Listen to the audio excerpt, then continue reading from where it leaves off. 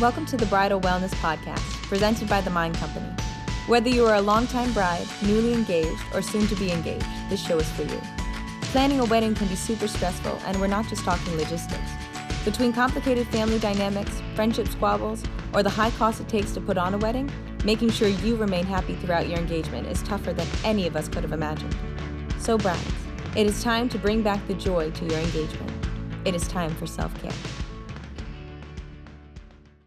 Hey ladies, welcome back to the podcast. I'm your host, Carrie, and today I'm joined by money coach and newlywed Rachel Lynn to discuss wedding finances. Now, I found that conversations around money, finances, and budgeting for weddings can be incredibly stressful because we set really high expectations for ourselves and for our own families. We want that dream wedding that we saw on Pinterest, and sometimes we can be let down when we learn of the price tag that comes with it. To avoid disappointment, Rachel, how should couples start the conversation about wedding finances, and when should they really start creating a wedding budget? I would suggest starting the conversation sooner than later. It definitely goes along with the planning process to be on the same page as everything. I would also include like how many people you want in the wedding party, the number of guests, when and where you would like your wedding, and knowing what your budget is will help you answer a lot of these questions too. Yeah, and I found that like Excel is a great version, or my fiance and I share, I guess I call it Excel, the like Google version of Excel in our Google Docs, and so that we can both share and like add to it at the same time. So as we like split things for the wedding, that whoever pays for the save the dates, we update the budget. So I would highly recommend that for couples to share. And so when talking about wedding budgets, times have changed, and there is more both a traditional and modern etiquette when it comes to financing a wedding. Since you're the money expert, I'll let you go ahead and explain the two about like traditional versus modern. Yeah, absolutely. So the traditional is basically when the bride's family pays for the wedding and the groom's family pays for the honeymoon, and sometimes they also cover the rehearsal dinner. It really just depends. And then for a modern version of the budget, this is generally a mixture of the two of who pays for what. If the couple's set in their career, they will most likely contribute more to the wedding. The thing that I would really stress is to ask your families if they are able to contribute, and if so, what they're comfortable contributing. Some parents want to pay for specific things, and some would rather give a set amount for the full budget. If possible, I would advise the second everyone knows what is available and avoids asking for payments throughout the planning. Yeah, I think it's great to have that clear expectations up front so that it doesn't lead to any disappointment later on. And I feel like it's better. I've heard different stories of friends with their families of expecting like full contributions, and then they come to find out that the like bride's family has said, oh no, we can only give X amount. So I think to just be kind of ahead of it, of just have an open mind, probably lower your expectations and be realistic with the budget that you set. And because weddings are truly expensive, and no matter if you have a $10,000 budget, $100,000 budget, it's going to be expensive. And so I know from personally what I found to be like the biggest expenses when it comes to the wedding day itself. They can usually be like the venue or catering. Are there any other bigger expenses that you say that I'm missing, or anything to look out for to kind of warn brides about? I would definitely decide what is important to you and your future spouse. It's so easy to think all of it isn't important, but it's like going into the detail about, do you really need a giant cake and cupcakes? And do you want video the day of, or would you rather have full type of thing? Really just diving back into the details of what you want your day to look like. But that being said, I would also keep in mind of whether tips are included or not. Sometimes this can be an extra expense on top of the already really large expense, especially for videographers and photographers, as well as the caterers. Yeah. And I guess since you mentioned that, I was thinking that my friends who got married last year told me that they ended up spending close to $10,000 just in taxes on their wedding that they were not expecting. And so that was a little alarming to me, that can be a big expense that can go missed. And I know with myself, I'm having a destination wedding in Ireland. And so with weddings, everything tax was all like straight up front and included, no surprise surcharges. And so I really liked how it was like black and white. There was no gray area. And so I felt more comfortable with my budget that way. Oh my And gosh, so, that makes it so yeah, much easier. it really was peace of mind for me. I think when it comes to they'll say the price per person cost, it can look higher than as opposed to California where I'm based, which can be quite expensive for weddings. It was more affordable in my eyes to do it in Ireland, and that's where my fiance and I decided to cut costs to do a destination wedding. But so definitely agree with brides and grooms to have an open conversation and what's important to them, and then really outline and check out with where your expenses, where there can be kind of hidden unknown expenses. We have this interpretation of a wedding budget, and then it might not be that realistic. Right. When my fiance and we had set our budget, and that was really before we went venue like shopping, and before we started exploring like our favorite florals and just kind of the events team, decor, entertainment. I would say set our budget, and then after speaking with everyone, I think we realized our budget was either a little bit low or it just wasn't as realistic. And so I know we went like over than we had anticipated, but it was still fine for us. It didn't go overboard. But I think there's a lot of things in your like wedding finances that can be missed. I would say that with say invitations and save the dates, one thing for us that made us go over budget is the first time around we didn't factor in stamps. And that same thing happened to us. Postage can add up so quickly.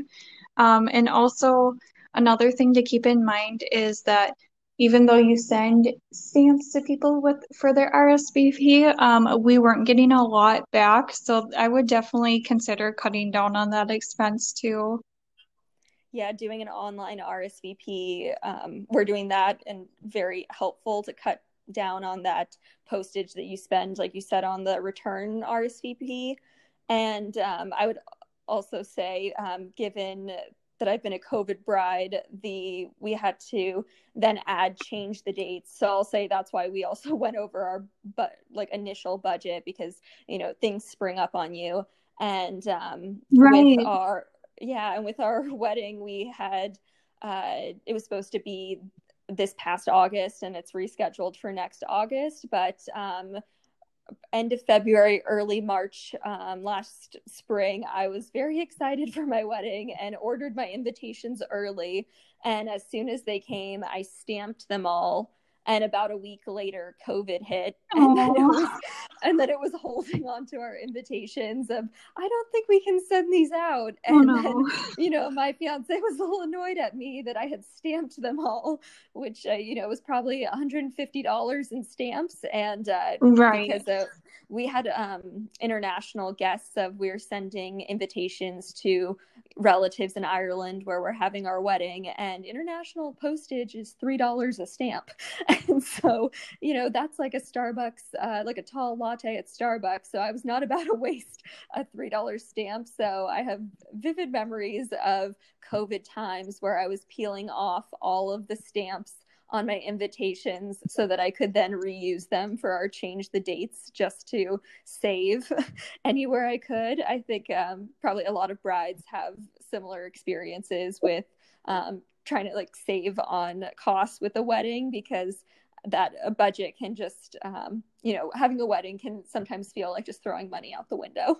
Yeah, most definitely. And we also had a number of surprises for our wedding this past August that was COVID related. We provided masks and hand sanitizer and a few other precautions. And then also a few months before our ceremony, or a few months before our wedding, we moved the ceremony from a church to the venue. And then our ceremony itself was outside, underneath a tent, which who knew tents could be so expensive, right? Because it wasn't a part of the budget. But it ended up working out great, and we were able to use the tent for the DJ and dancing later that night too, which was so much fun. Oh, that's amazing. I have heard that. I did not realize until I started going into research on tents myself, and there are so many, and I'm sure your wedding likewise is so gorgeous photos of these beautiful wedding tents and type of, if they call it like a marquee setup. Yes. And then, but it does cost, it's not cheap, but it does look beautiful, but that is definitely an unexpected cost that can arise. Yes, And totally given agree. all that with all these unexpected costs, I'm sure as like a money coach yourself, did you have an emergency fund? Yes, I did. That was something I was also going to suggest, is setting up a separate emergency fund, especially for your wedding. This would go towards any unexpected expenses that came up, such as last minute alterations or anything like a pandemic. Yeah.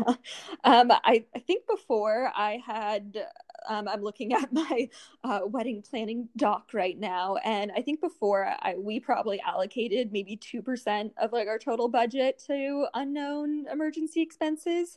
And after COVID, I mean, I'm not a financial expert, but I would probably up it to 10% of total budget just to keep aside just in case. But is there a number that percentage wise of your total budget that you would recommend for emergencies or unknowns? Yeah, I would say definitely start with 5% and review your budget, and then review it again and see if that's something that is doable for you. Of course, discuss it with your fiance and come up with a number together that you agree on. This will save so much stress in the future. So with making a budget for your wedding as a couple, is there a certain percentage of savings or income that you would recommend for saving for your wedding? Obviously, it's great if couples can have help and contributions from parents, but as a couple themselves, obviously you don't want to go overboard with spending all your money on one day. But is there a percentage of, say, savings that you would recommend allocating to your wedding? It really just depends with how long you're engaged, what your budget is, etc. If I had to pick a number, I would say probably like at least 5 to 10% of your income for about a year. Weddings are super expensive, and you definitely don't want to have to take out a loan to cover anything. Yeah, I would definitely agree with that. No going into debt for a wedding. I think there's ways to kind of cut costs when it comes to weddings that obviously we like see our like dreams on Pinterest. I know myself, I was really excited when I had my meeting with my like florist and like events decor team. Yeah. And I showed them, oh, I would love a welcome sign. And then when we started going through the budget of everything that we needed, and then let's say everything that I'll say we wanted, but it's probably more that I wanted than my fiance. It was probably we were like $500 over and wanted to reduce that cost. And so the welcome sign was the first thing to go. Right. That there are some things that are just not as important when weighing at the end of the day. So just being like realistic with ourselves is great in the wedding process, and not being hung up on the small stuff. I very easily let go of my wedding sign, but definitely important to remember that it's not worth crying over. And there's always room for DIYs. I think little DIYs can be like a great way to save costs on weddings. Yeah, definitely. And there's so many ideas on Pinterest too. A ton of people do DIYs for their wedding, and it does help save on cost significantly. From you having your wedding this year, obviously everything, since you had to change everything due to COVID, but is there anywhere where you like wish that you spent less on your wedding, like in hindsight, which is there a certain area you would have cut costs on? I would say not doing welcoming bags. We had these ideas of putting bags in their hotel rooms for any guests that were staying in town with us. And they kind of included like snacks, water, chocolate, stuff like that. These added up pretty quickly, and then we had put quite a few together, and a lot of guests actually ended up staying either at a different hotel or somewhere else completely due to COVID. So I would definitely consider doing something a little bit smaller with favors. I would agree with that. I was with when my fiance and I made our budget. I think those welcome bags are like fabulous if people can add it. But when it came to our budget, I did not include it because I felt the same as you did. And I think when I had been to weddings before, stuff had happened where we had checked in at the hotel and we ended up getting a different room, and then we never got welcome bags, and that happened at 3 weddings. And our friends, the bride and groom, said, "Oh, did you get your welcome bag?" And we were like, "No, we never did." So Oh no. a lot of I'd say a lot of them can end, so maybe just based on personal experience, where they can be sitting at the back of reception, that I've been the victim of not getting my welcome bag. That I was like, so to Matt and I said, nope, not doing it. Right. Yeah, I definitely don't blame you after 3 times. Wow. Yeah, who would have known? But I've heard from different bride and grooms that sometimes with ceremony pamphlets, that might be an area of cutting costs. Along with that of like printing of just invitations, save the dates, add up. And then, nowadays we have changed the dates, that was something again that needed to be added. So where we're cutting costs is the welcome bags, no ceremony pamphlets. I'm sure that after our wedding day, we'll be looking back and saying, oh, maybe we shouldn't have done like this or that. But we all wanted to turn out beautiful. So I think with weddings, we can sometimes have just like a room in our heart to want to add more, but it's good to always, when we have those feelings, of look back on the budget and just try and stick to it as much as possible and know that it will be beautiful no matter what. Right, most definitely. There were a few things that I wanted that weren't a part of the budget, kind of similar to what you were saying, like the welcome signs and like a specialty cocktail and stuff like that. But looking back, the day was totally perfect and I wouldn't change anything about it. And those little things obviously weren't that important to me, so I really didn't even realize they weren't there. Yeah, of course. I feel like when you're so happy on the day that your mind is not going towards those little things. And so I think that shows what truly matters. Exactly. Yeah. And then what is one like top piece of advice that you can share with brides to keep in mind when budgeting for their wedding? I would say review your budget and review it often. And also keep your spouse in the loop and anyone else who is contributing.